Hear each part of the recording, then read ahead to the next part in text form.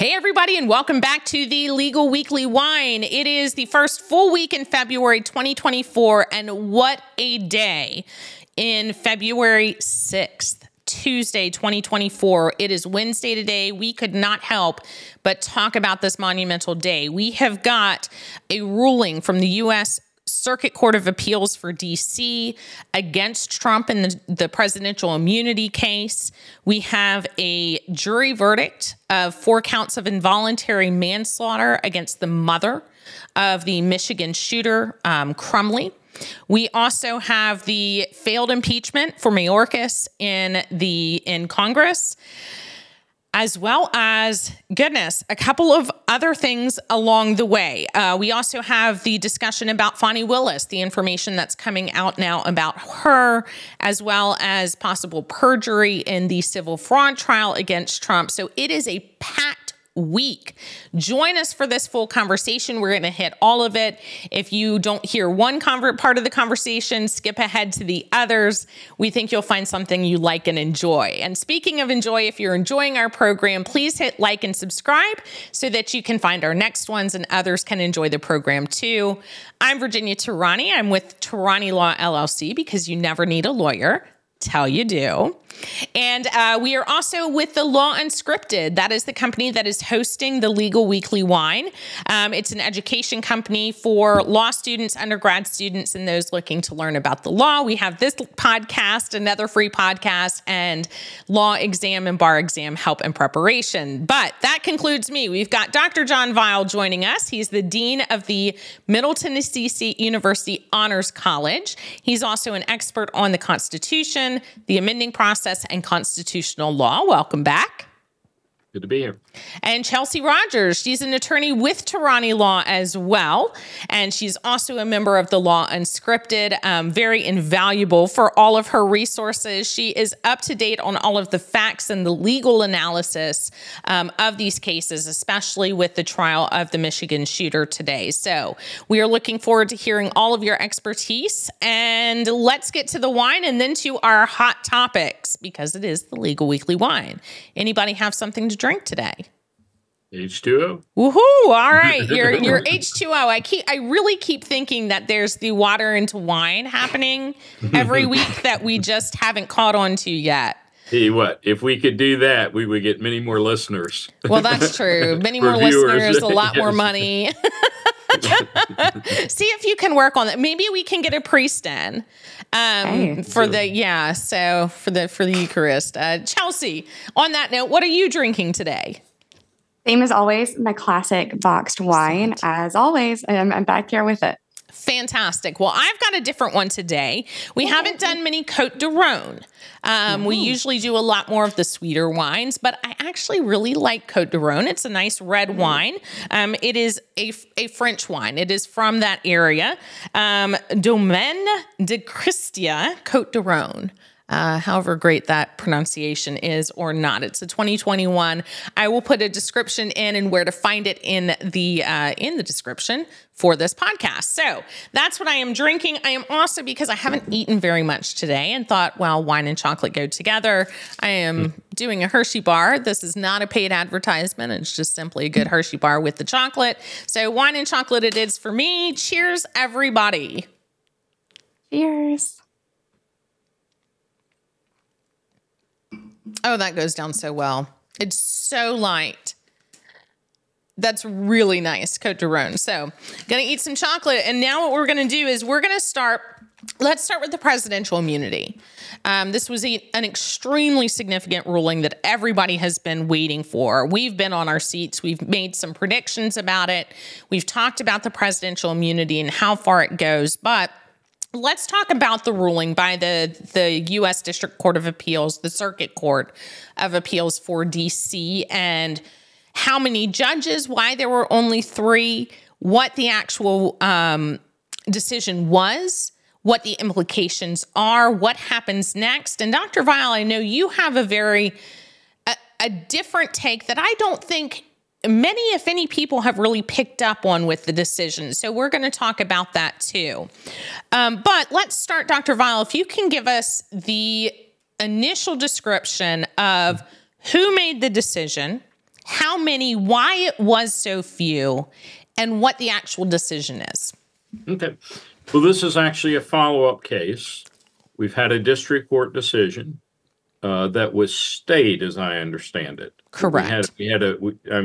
She made the decision, and then she said, "I'm not actually going to apply it until it's going on appeal." And this was So Judge the district Chutkan. decision basically decided. Here's where I would need to go back and look. I don't know if it was a sitting president or a former president, but whatever it was, Trump did not have immunity against criminal prosecution. This case, so typically a case, if it starts in a federal court, you have your district court, you have your circuit court, and then you have your Supreme Court.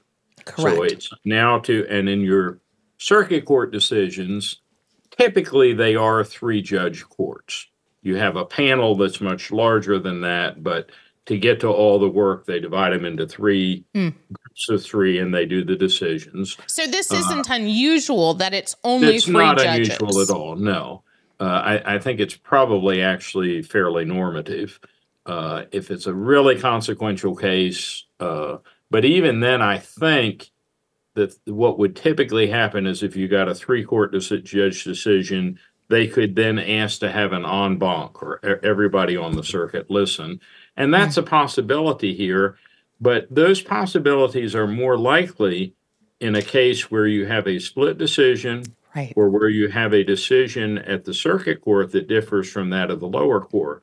And this is a per curiam decision. We've talked about that before. Curia what does that mean?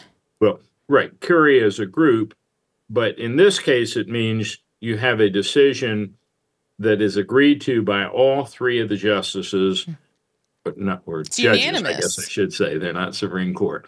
All 3 judges, one of whom was a George Bush appointee, maybe H.W. Bush appointee. So Republican. Pardon? Republican. Right, and two Democrats.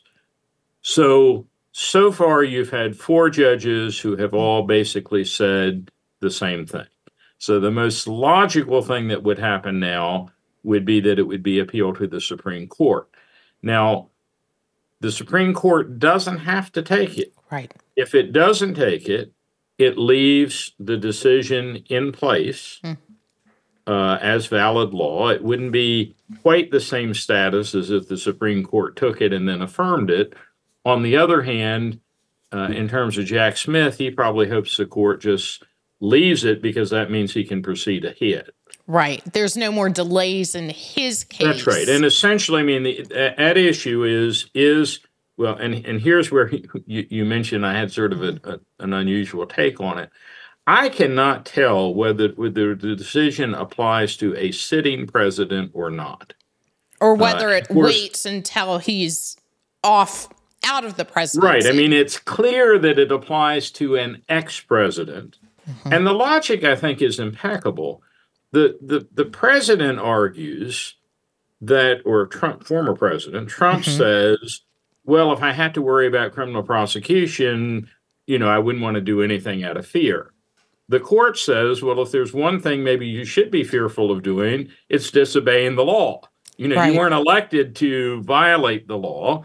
You're elected to enforce the law. And as we had in our prior pre-discussion on this, the court relies fairly strongly on separation of powers. Right. That, there is no presidential power to disobey the law. Now, some presidents have done it, sometimes for valid, and sometimes the presidents have acted in the absence of law. But here you have what appears to be a president acting contrary to law instead of, and at the most basic level, you have a president who is disputing, right? He's intervening to try to keep himself in office even after his vice president and courts and everyone else has told him that he has lost.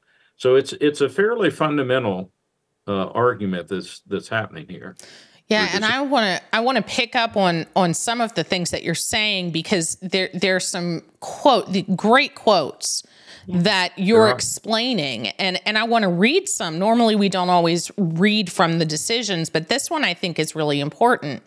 So you were talking about the branches of government and the quotes from the decision. It says, at bottom, former President Trump's stance would collapse our system of separated powers. That's what you were talking about. By placing the president beyond the reach of all three branches. Presidential immunity against federal indictment would mean that, as to the president, the Congress could not legislate, the executive could not prosecute, and the judiciary could not review.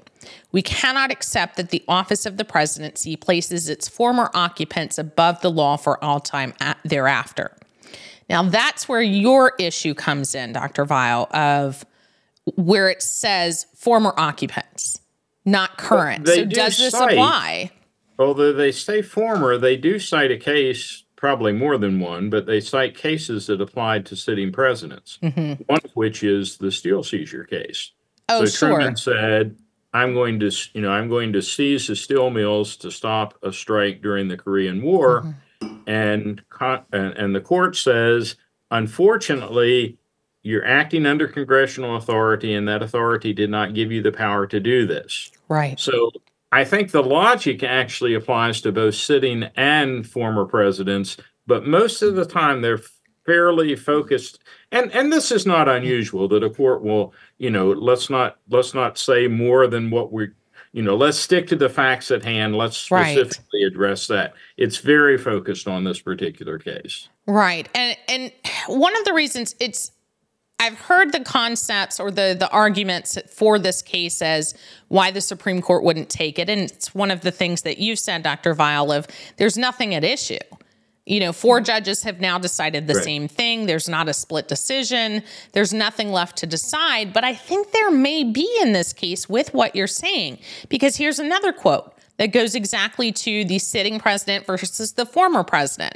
It says, for the purpose of the criminal case, former President Trump has become citizen Trump, with all of the defenses of any other criminal defendant, but any executive immunity that may have protected him while he served as president no longer protects him against this prosecution. So that's where we're getting into this issue of, well, if he murdered somebody while he was a president, is he now completely immune until he gets out? Is the only remedy impeachment? And is that enough? Chelsea, what do you think?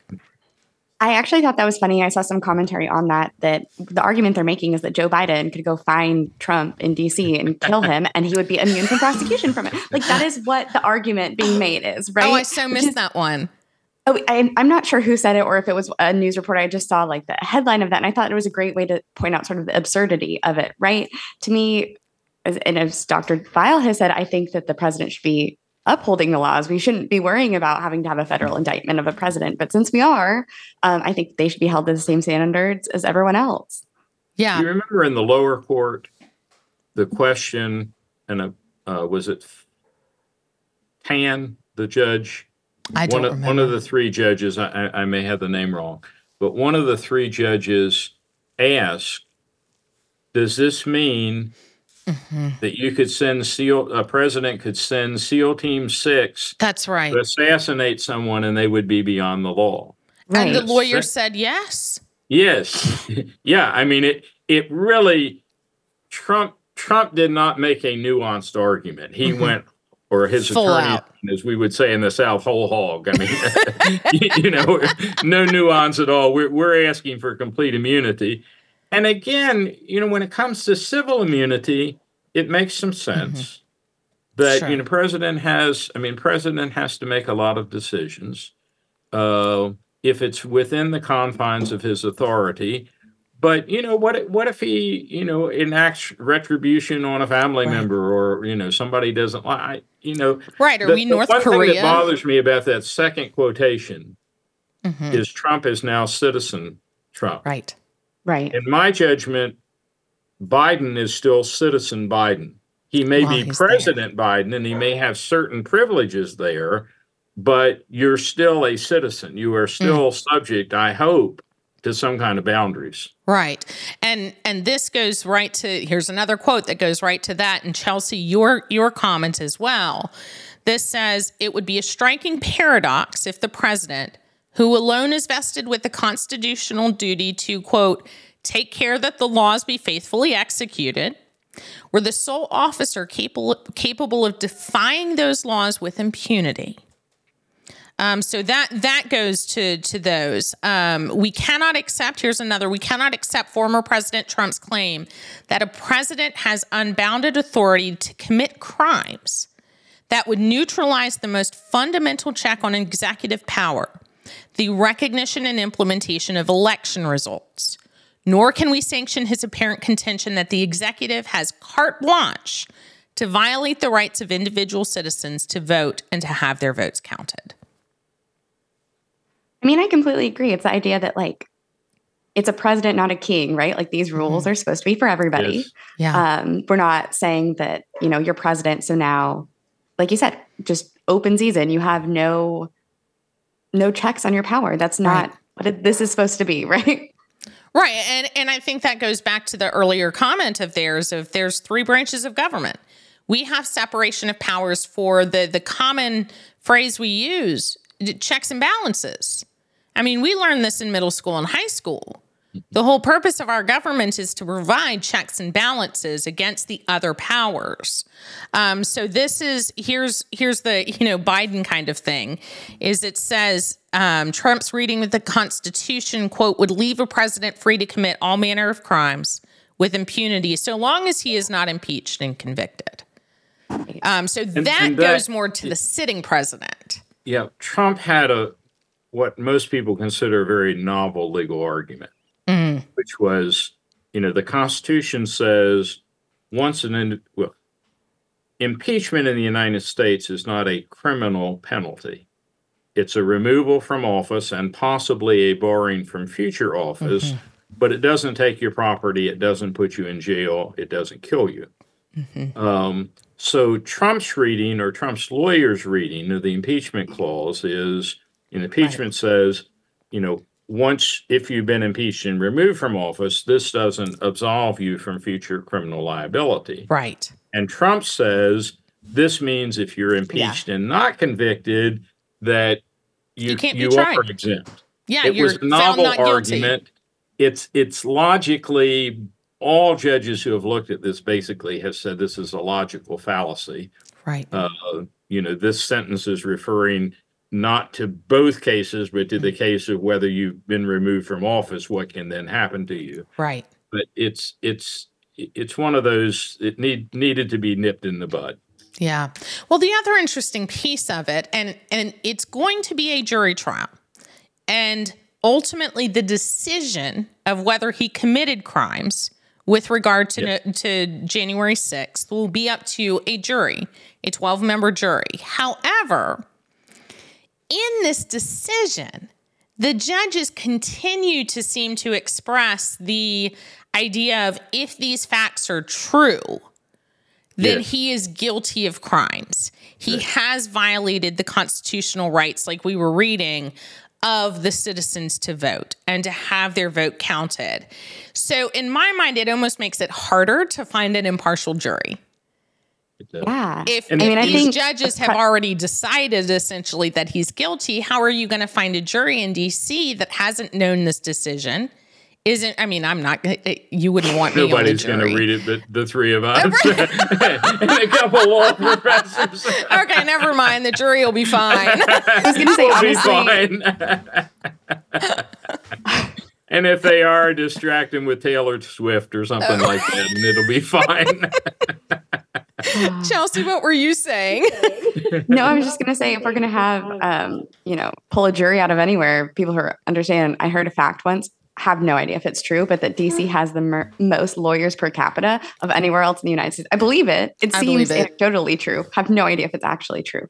But the only other thing I was going to say is I think it's silly, this whole conversation around impeachment versus being able to be federally indicted. Is like, we're talking about different burdens of proof, different standards, different rules of evidence, like all of that. I don't think it's a comparable comparison, even just on the practical part of like what happens, the procedural of an impeachment is so vastly different than what a criminal trial would be that I don't really think there's much to stand on there. That's a great point. And I'm sorry, my dog is asking for attention. You can't see her, but we all support dogs here, and I'm going to pet my little doggy. So that's a good transition time. We're going to go from the presidential immunity case to the other significant decision on February 6th. And Chelsea, we're going to have you give us a rundown of what's happened here. This is the Crumley case in Michigan. Tell us what it was about, what the ideas behind it was. This was a jury trial, a criminal jury trial, and then what the decision was. And then we're going to talk about the implications. Yeah, and I know you guys talked about it a couple weeks ago, so I'll keep it brief. But the idea is that back in 2021, Ethan Crumley was a school shooter.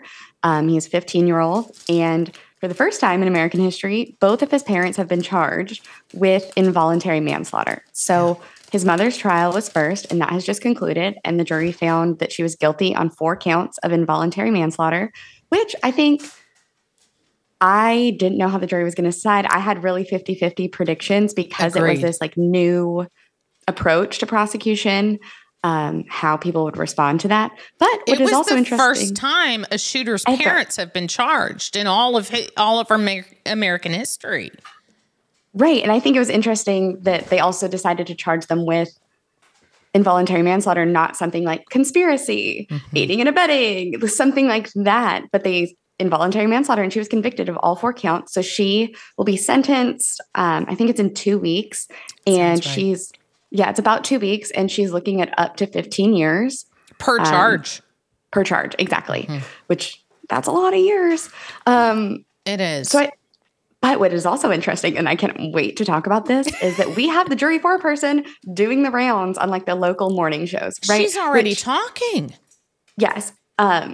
Which I was like, I'm glad she's talking. I'm interested. I want to know. But also, I think there's some ethical things that we could ponder about jury members, speaking to the press afterwards. And I would love to hear what you guys think about it. She got on and said what was the most convincing piece of evidence to her was that the mother was the last adult, who was in control of the gun, and that really sold her. And she said a couple of the other pieces of evidence that really impacted them and the rest of the jury were his notebooks and his writings and drawings and that type of thing. Yeah, let's talk about those writings and journals, because I think with the 3 of us speaking before this, as attorneys and as a constitutional law scholar, and someone who's extremely familiar with the presentation of evidence and the rules of evidence, I was shocked. And I think all 3 of us were, but Chelsea, I want you to speak on this too. I do not know in an evidentiary basis how those journals got in, because these were journals not of Miss Crumley. These were of her son, and her son did not testify. So in my mind, this is classic hearsay of information, information submitted for the truth of the matter that was communicated outside of the jury, of the presence of the jury, outside of the court. And how did they get it in? And why did did the other side object? Why was it submitted? Because it clearly was impactful, where he's writing in his journal, my parents won't get me help. I need mental health. Nobody will help me. I want to shoot up the school. I just got a gun. I'm going to go shoot up the school. Yeah. So this clearly was, as you're saying, impactful for the jury, which it would be. But how in the world did it get in, and why would it? And to be clear here, the significance of hearsay is you can't cross-examine someone who isn't there. Right. And we know in the media something that the jury did not know, which is that apparently the son has told a psychiatrist that he's lied. He made it all up. Some of this stuff is not true. So if I were an attorney, I would be chomping at the bit to appeal this case. And, I've had reservations from the beginning. I thought, now, I think the mother made a mistake when she said she'd not do anything differently. But when I heard her testimony, I thought it was a giant fishing expedition, and I But the was crossing shouting attorney. into the radio, relevance, relevance, relevance. Yeah. She goes and plays with horses, and she has an extramarital affair, and she does all of this. She's What was the she's not use? running for Parent of the Year award. The Right. question is, was she directly culpable for what her son did? And I do trust. I mean, I have implicit faith in jurors, and I'm not doubting that they made the best decision they could, and it might stand up. But there are some bases here, I think, that one could make a good appeal. I think the Yeah. two pieces of appeal, and Chelsea, I'm going to get your opinion on this. I think the two possible bases for appeal, and I didn't watch it closely enough to know whether the defense attorneys objected. Did they actually object to this fishing expedition of, did you have an affair? Like, what in the world does that matter? It seems more prejudicial than probative. Yes. So did they actually object and preserve the record for appeal? And if they didn't, so if they did preserve the record, I think there's a great case to be made that this evidence shouldn't have come in. But if they didn't preserve the record, quite frankly, I think there's a great appeal of, Incompetence. what's the ineffective assistance of counsel Counsel, through there we go. Strickland versus Washington. But what do you think? So I didn't actually see whether or not they objected, but I do, if I'm remembering correctly, there were lots of hearings, evidentiary hearings before the trial even started. So I'm assuming that that's when things like this, or obviously not the cross-examination, but the journal sort of things came in. The only thing I can think of argument how to get that in. Now, the testimony about her extramarital affair, I have no idea why that line of So questioning. random. So random. But the Just journal, an this is attack off of the her top. character. Yeah, and I'm like, that to me is not the relevant issue. Her faithfulness in her marriage is not my business, is not relevant. The only thing I can think about the journal is that it wasn't brought in to say, oh, all of these things are true. It was brought in to say what she knew at the time, that she had access to the information, goes to her state of mind, sort of her mental culpability. But I think that's a kind of a stretch. Yeah, and she denied it. She Right. actually said, I didn't see this journal. I had no Right. knowledge of this journal. I didn't read the journal. You're telling me what it is, but I'd never seen it before, which makes sense. Teenagers hide their journals. It's not like I would, no offense, Dad, but it's not like I would have shown you my journal. Yeah. I mean, kids just don't do I trust that. you enough to believe that it would have been boring to read your journal. Honestly, it probably would have been. The couple times I tried to write it just seems so, such an onerous, offering. Is like, oh my gosh, I'm just going to write about my day. And today I went to English class. It really would have. As much as I'm very good at many things, I am not the most interesting person. Personally, I am quite boring. So I don't think that's You're true at all. drinking the wrong thing, right? Isn't it the most interesting man in the world, at least, drinks something other than wine? So. We'll have to do a special episode that's just tequila shots, and we'll see how that goes. Oh my gosh. Well, you were talking earlier. What is it? Drunk History you were mentioning? Yes, which is a podcast I love, but it's when they have people come on to the podcast and get fairly inebriated and then tell historical events. And it is the most entertaining way to learn history that I have ever seen. It's hysterical. And then we were talking, so it's so close to Valentine's. And Dr. Val, you may not be familiar with this because you joined us starting in the summer. But it was when everybody go back and watch it. It was last Valentine's Day. I think it was actually on Valentine's or the day before or after, whatever it was. And we were drinking cherry wine. From Mariah Vineyards. It was from Manassas, Virginia, and we did not realize how much alcohol the content was. And it was so good, and we were drinking it like so juice. Sweet, and you could just keep chugging it back. Oh my gosh. And it was so good. So we had multiple, we normally only do one glass of wine during the show, but we did multiple glasses. And by the end, honestly, it was the one episode where we were drunk. So if you want that it's the only time, and it was honestly an accident, but it was quite a funny accident. So if you want so some entertainment, funny watching it back.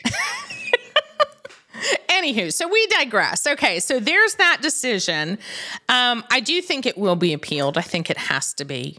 I think so. And it's interesting what it will be for her husband. So the father is also scheduled to stand trial. And that will be starting, I believe, in April. Correct me if I'm wrong. But I think it was interesting to me that the jury foreperson in this case said the fact that the mother was the last adult with control of the gun was really impactful for her. Oh, goodness. Your dog. My dog is making lots of noise. I'm so sorry. It's quite all right.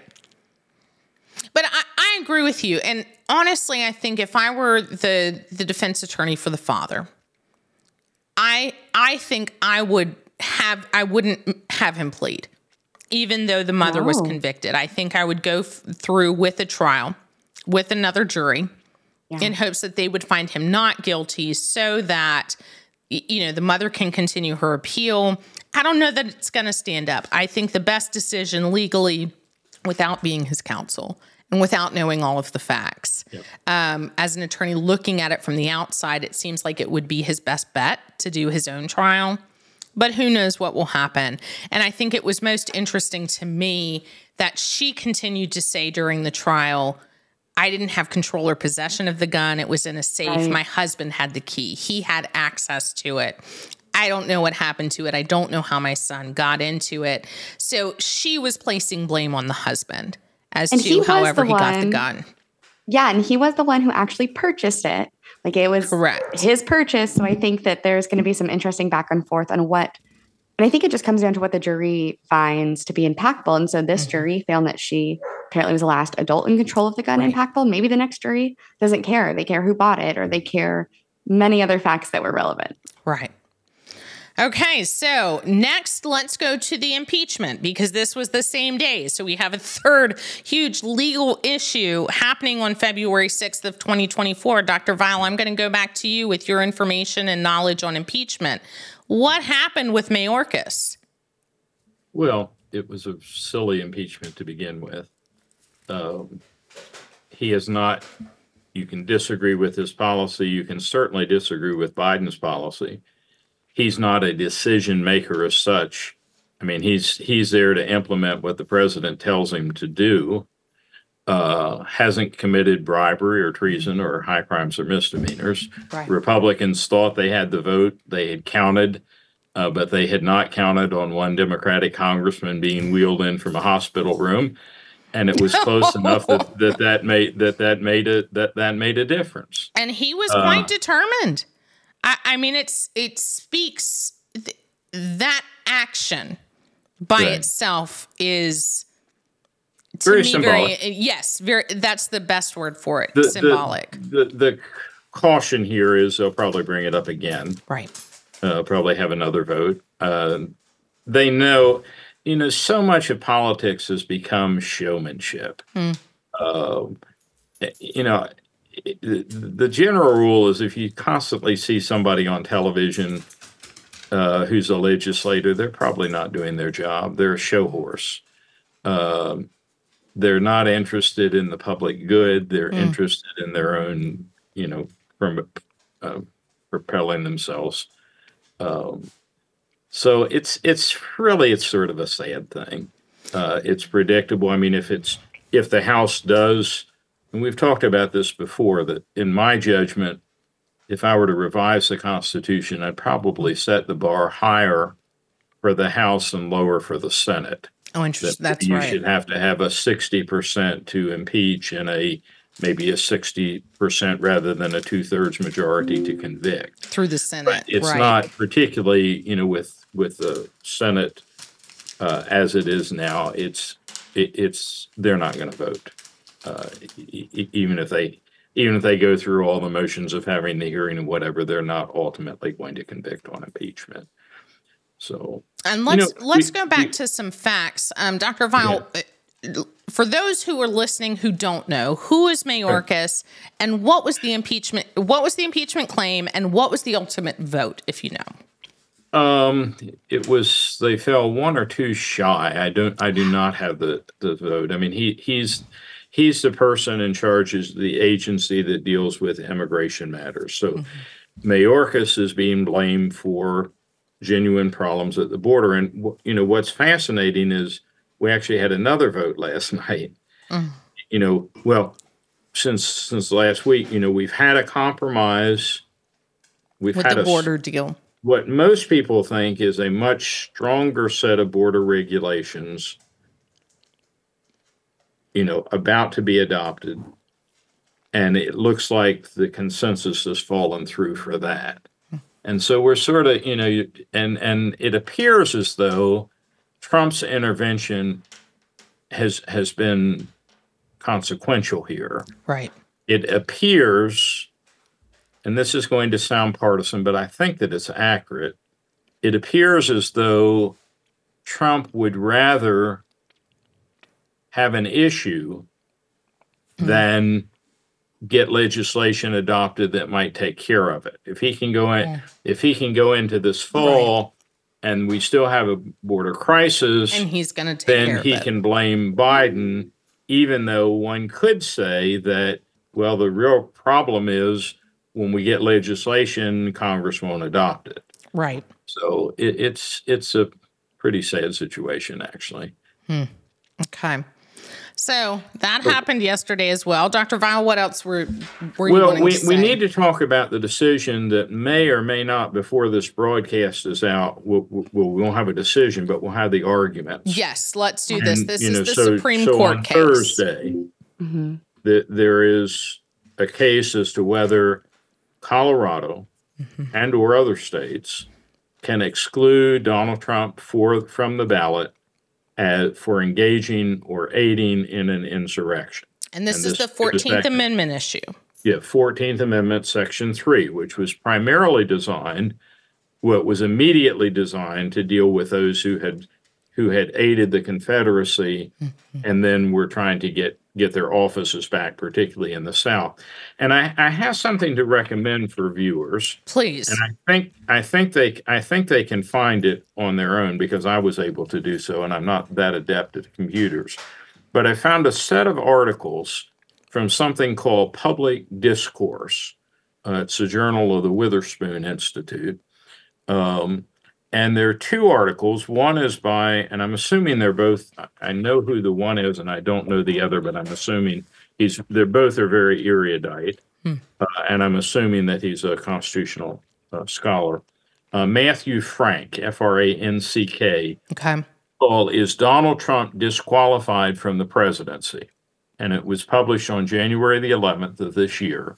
And he makes a very good case that he is disqualified, that he did, in fact, he got a fair hearing before the Colorado court. They decided he engaged in insurrection. They have every right to keep him off the ballot. Sure. And then there's an answer a week later by Michael McConnell, who I do know.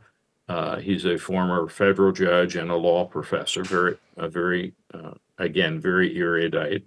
Tell us he what has a erudite response means. to Matthew Frank. This is January the 18th in the same magazine, Public Discourse. So, and he makes, they both make some very good points. One of the ones that I really like that McConnell makes is he says he distinguishes between a riot and an insurrection. Oh, interesting. Doesn't favor the riot, but he says there's an awfully big difference between a group of people, for 3 hours engaging in destructive behavior and the Civil War.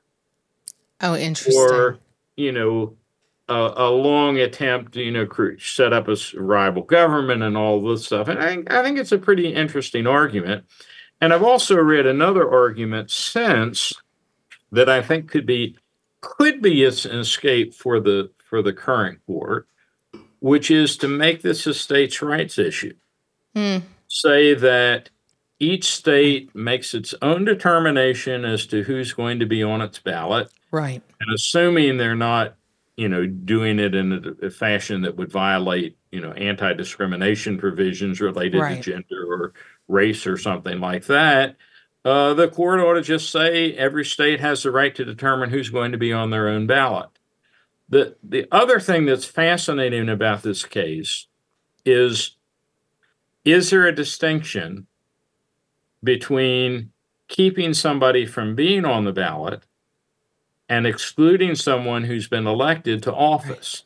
And frankly, I have thought that was sort of a specious distinction, but McConnell's argument has at least caused me to second guess it, because he says, if you look at the 14th Amendment, Congress does have a right to waive this requirement. They can give a pardon. So if Trump were to be reelected and Congress decided, well, the people have spoken, we want to do the will of the people, they could effectively give him an exoneration.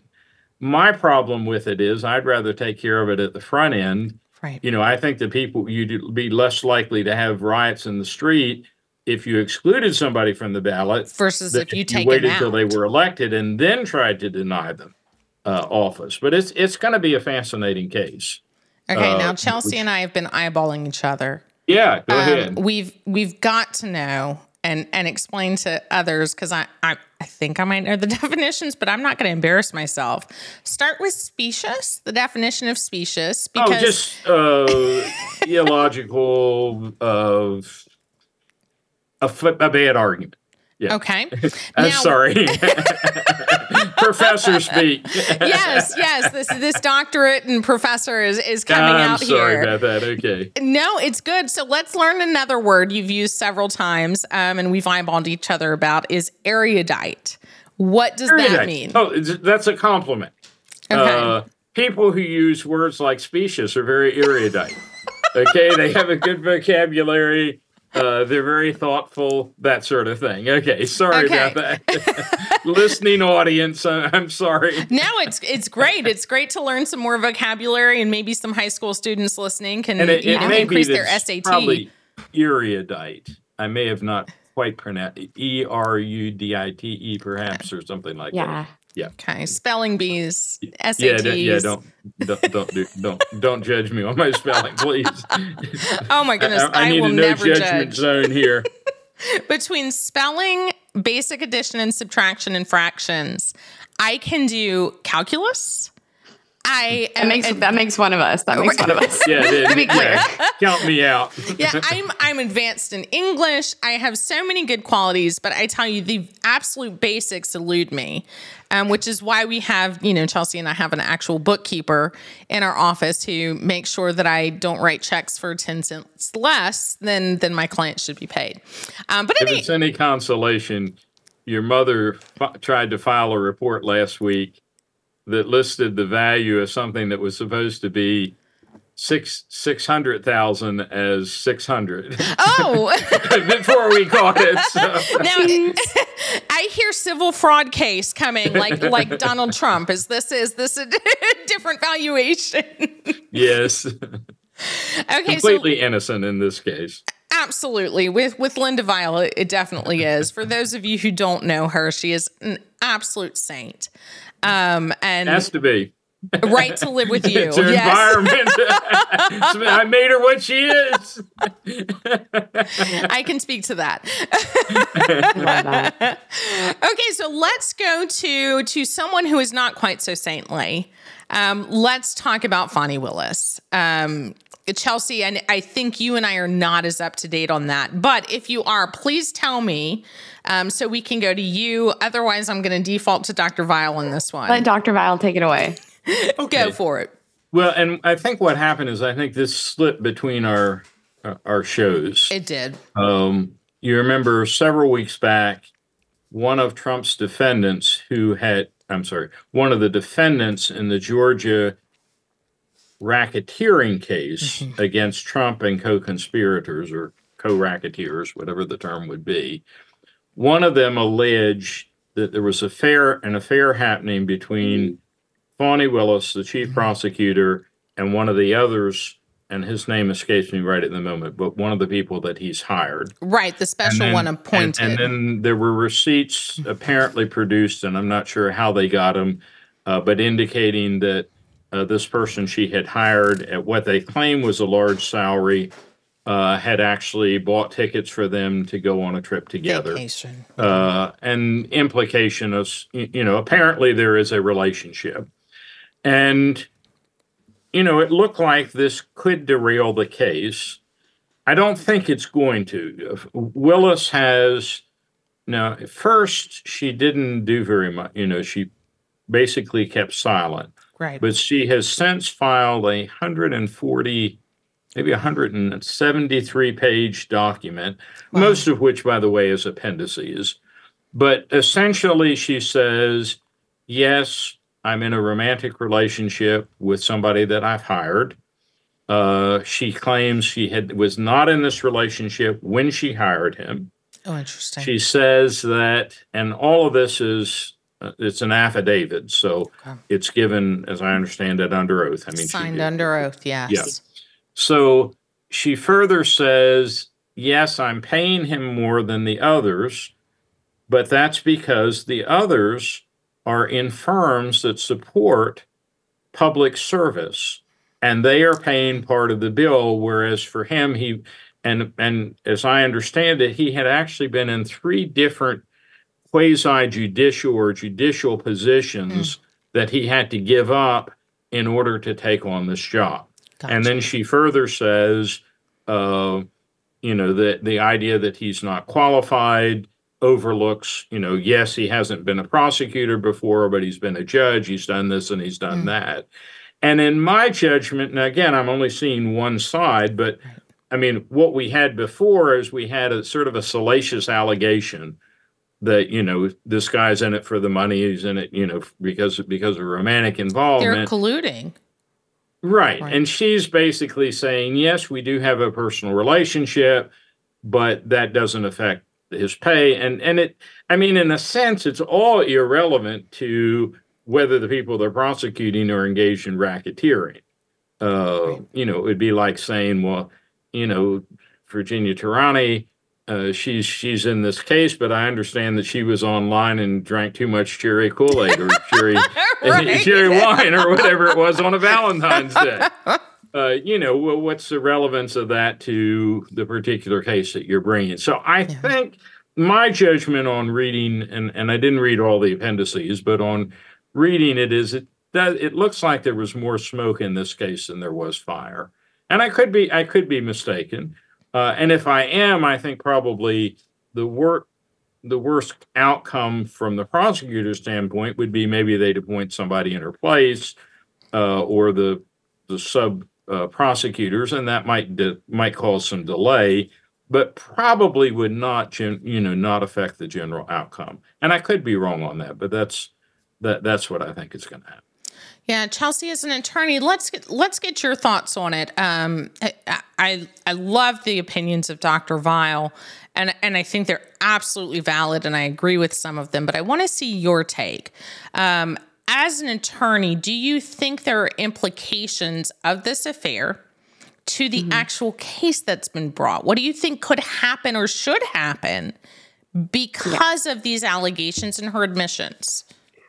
I think this is this weird gray area, right? And I think we've talked about it slightly before, of that even if something is not actually happening, there is no actual collusion, it doesn't actually impact the case. We're just going to take the assumption that they're behaving as they should, aside from, having this relationship.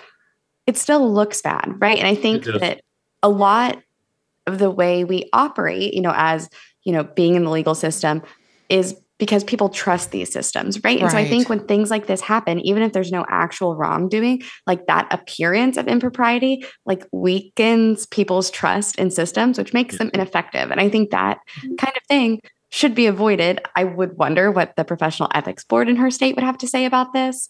It's so unfortunate. I kind of agree that there's more smoke than fire. I don't really think the actual case has a lot, but I do think it brings up interesting questions of what is unethical in systems like that. Is it unethical that wasn't, that it's even happening, that it wasn't notated before, how does that work? And I think that raises a lot of questions for that, but I really, in my heart of hearts, don't believe they are doing anything wrong with this case, but I do think the other attorney was smart to bring it up.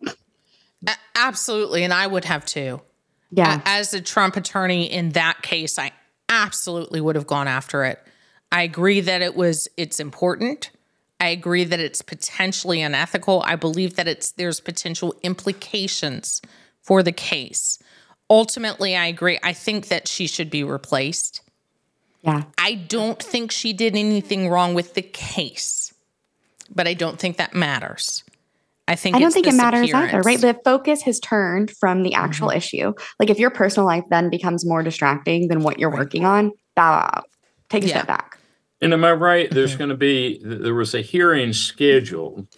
I think that's right. About this. And I believe that she is saying, here's your affidavit. Here's all the evidence that you have. I don't think you need a hearing now. And so that may give us, of course, that's what you would say in that case. The one other thing that she claims is she says, yes, he did in fact buy her tickets, but when they went places that they split the bill. Right. And I mean, you could easily see one of them paying for the motel and the other paying for the plane or right.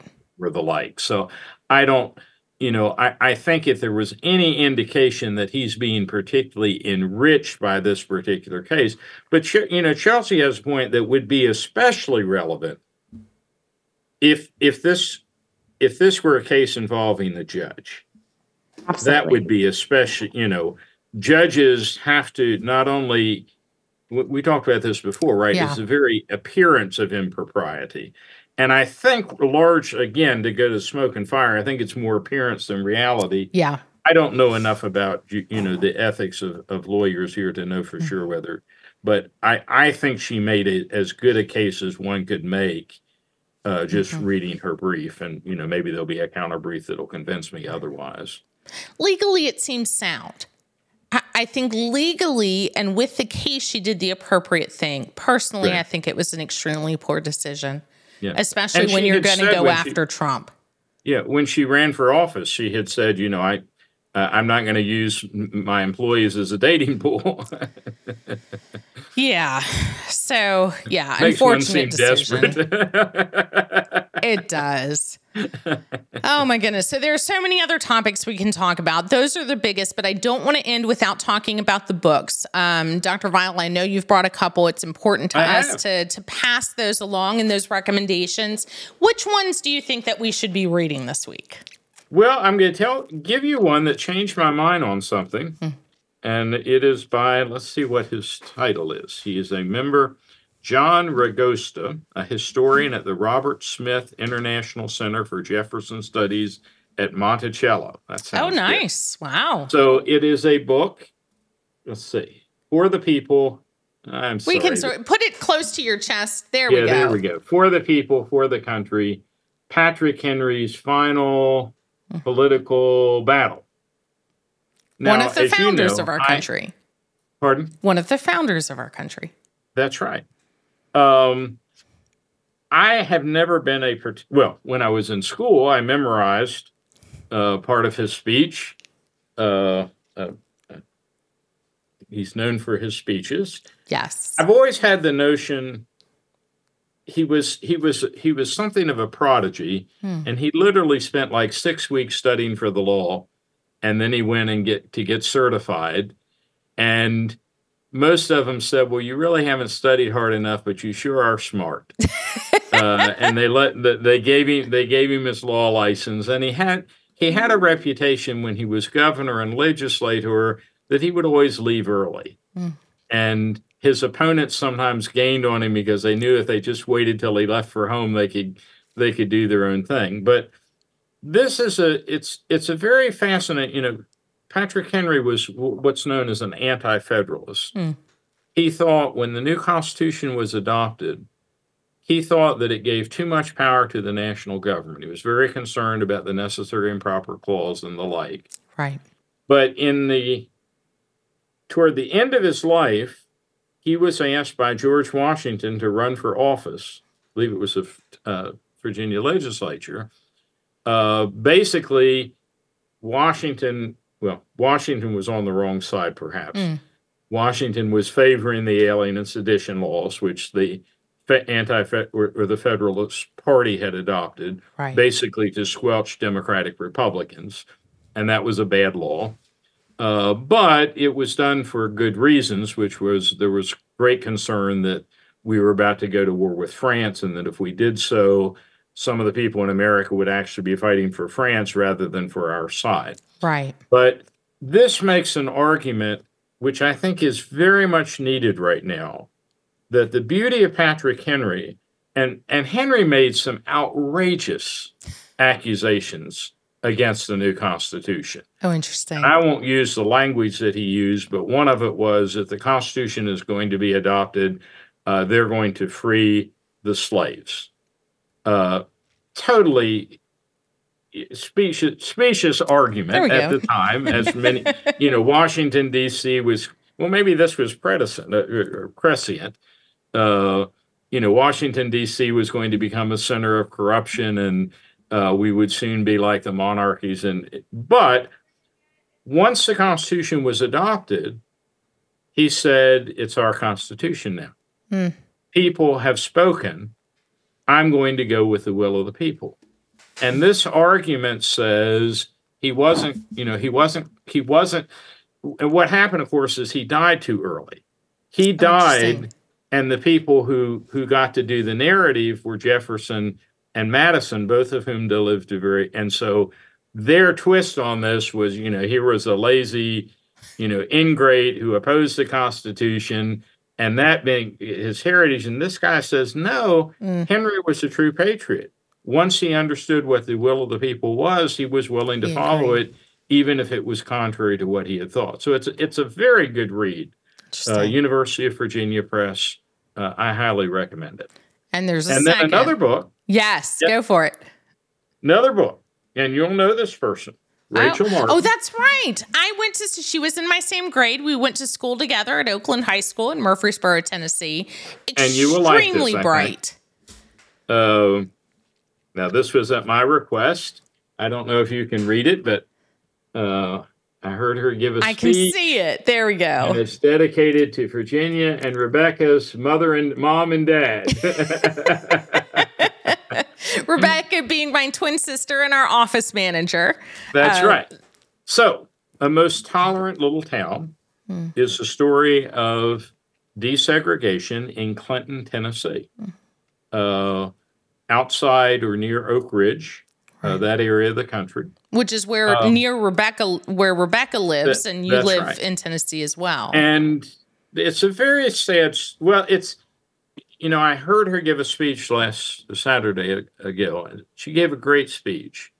And basically what she says is, when we think about history, we think about the Patrick Henrys of the world and the Donald Trumps.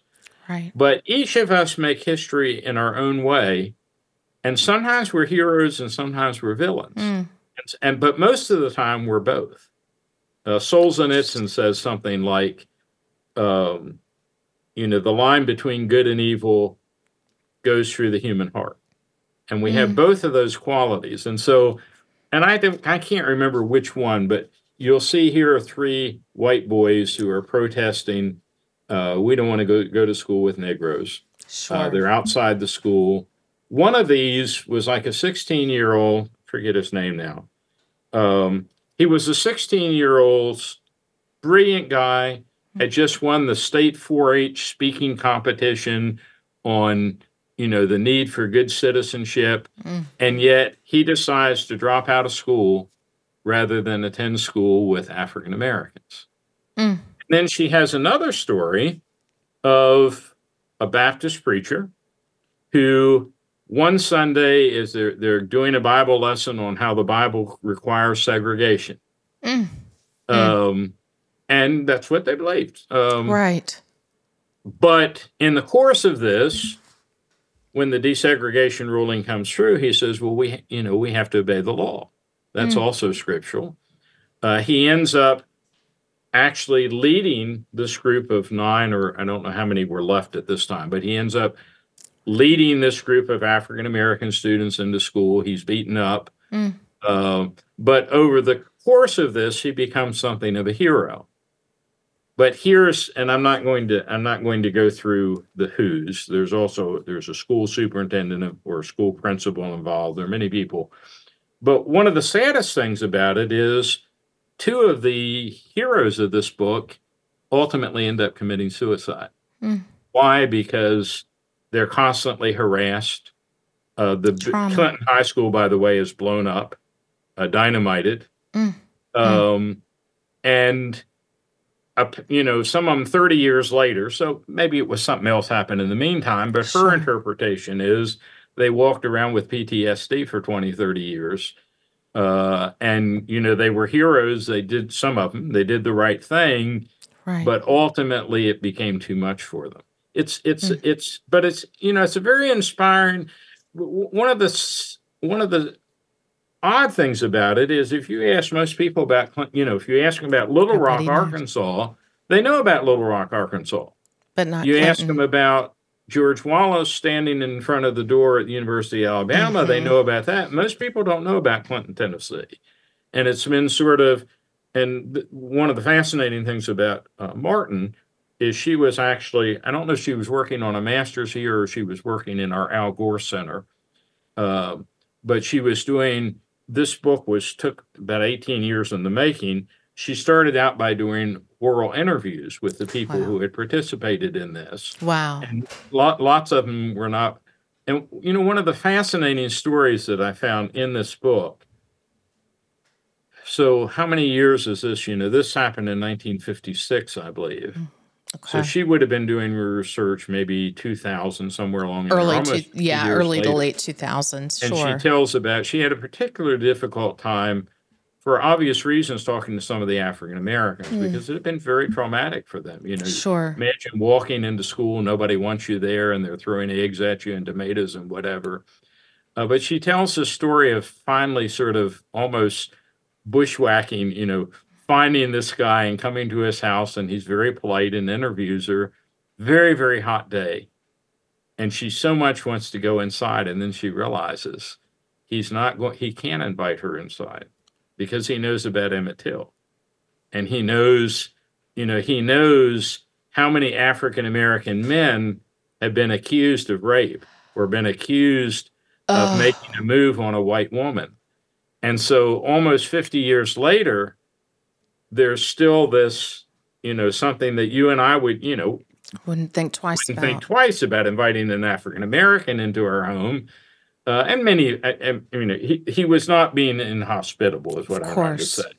But she realized that this, even 50 or so years later, we haven't quite gotten to where we thought we were.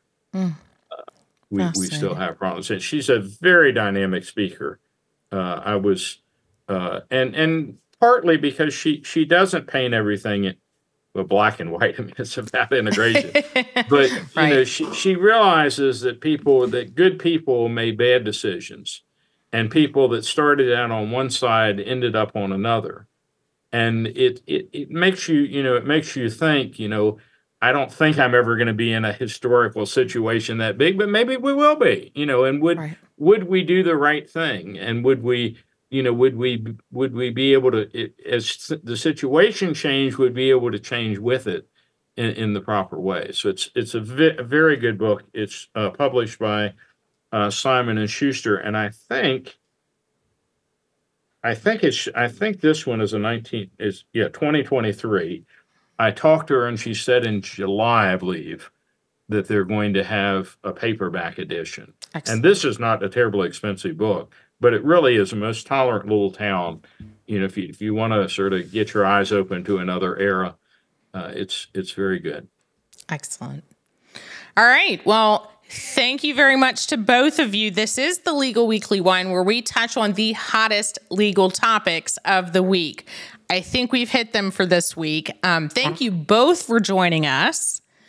Don't forget to hit like and subscribe so that you are up to date on all of our current news and our weekly news, and so that others can see us. And also, as a law student and undergrad student, don't forget to check out thelawunscripted.com, where we do offer classes for 8 subjects of law school. Including criminal law, criminal procedure, evidence, constitutional law. Dr. Vile's even included on that. We have over 50 videos and written products for you to choose among, either piecemeal, a la carte, in bundles, or an all access pass. So check that out. And Chelsea's actually used this, right? She Yes. was part and of she it. passed the bar. Yes, I passed the bar on the first Post hoc try. ergo propter hoc, right?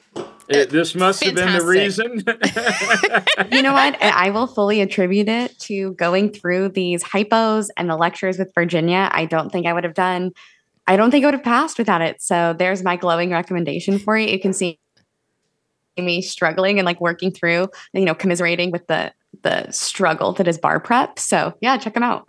Yeah, if you like our conversations, it's very conversational. We have lecture pieces where it's just me. We've got the conversations with Chelsea and with me, some with Dr. Vial, as well as the hypotheticals where we take a real practice question that I've created and we walk through it. What's the answer going to be? We have quite a lot of fun with it. So hopefully it's something enjoyable, something entertaining, as well as something extremely useful, where if Chelsea could pass the bar by going through the entire program, so can you. So, oh no, wait, she probably would have passed anyway, right? Let's not go there. Okay. You know what? I'm not a betting woman, but I wouldn't have put my odds on that. I think I was very lucky to have the resources in Virginia to help me through it. And so I love that we're able to share that with everyone else too. Yeah, walk through it with us. We had a great time, as much as a good time you can have is studying for the bar.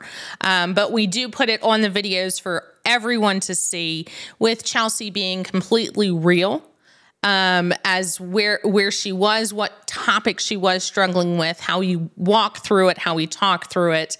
Hopefully you can get some great information from that. Is there a sample, Virginia? I should know, but you have one that somebody can look at for free and then decide whether they want to buy others or not? So sort of. We don't have them with the actual classes that we take for the bar, but if you do the Law Unscripted podcasts, those are free, and those are solely with Chelsea and with me. And it's our conversations about what is murder, what is robbery, what happens with the jury, what's the real thing that happens with the jury. So if you want to see our conversation and the type of things that we do, go to that podcast. That is completely free. And we have at least 30 of those that are free and engaging, and you can still get information that is helpful for your law exams and your bar reviews. And if you like those, definitely then go to the full program or pieces of the program that you think that you need. For me, I would have bought property. I would have paid any money to go through property because it was such a struggle for me. But each person has their own, whether it's a specific subject, an outline that they need versus a lecture that they need, versus the entire program of 8 subjects. So thanks for the question. We hope that you enjoyed the podcast. We hope that you get some great advantage from thelawunscripted.com. And thank you both for being with me today. Pleasure. Of course. Glad to be here. All right, everybody. Thank you for being with us, too. This is the hottest takes from the Legal Weekly Wine on the second week of February 2024, and we will catch you next time on the Legal Weekly Wine.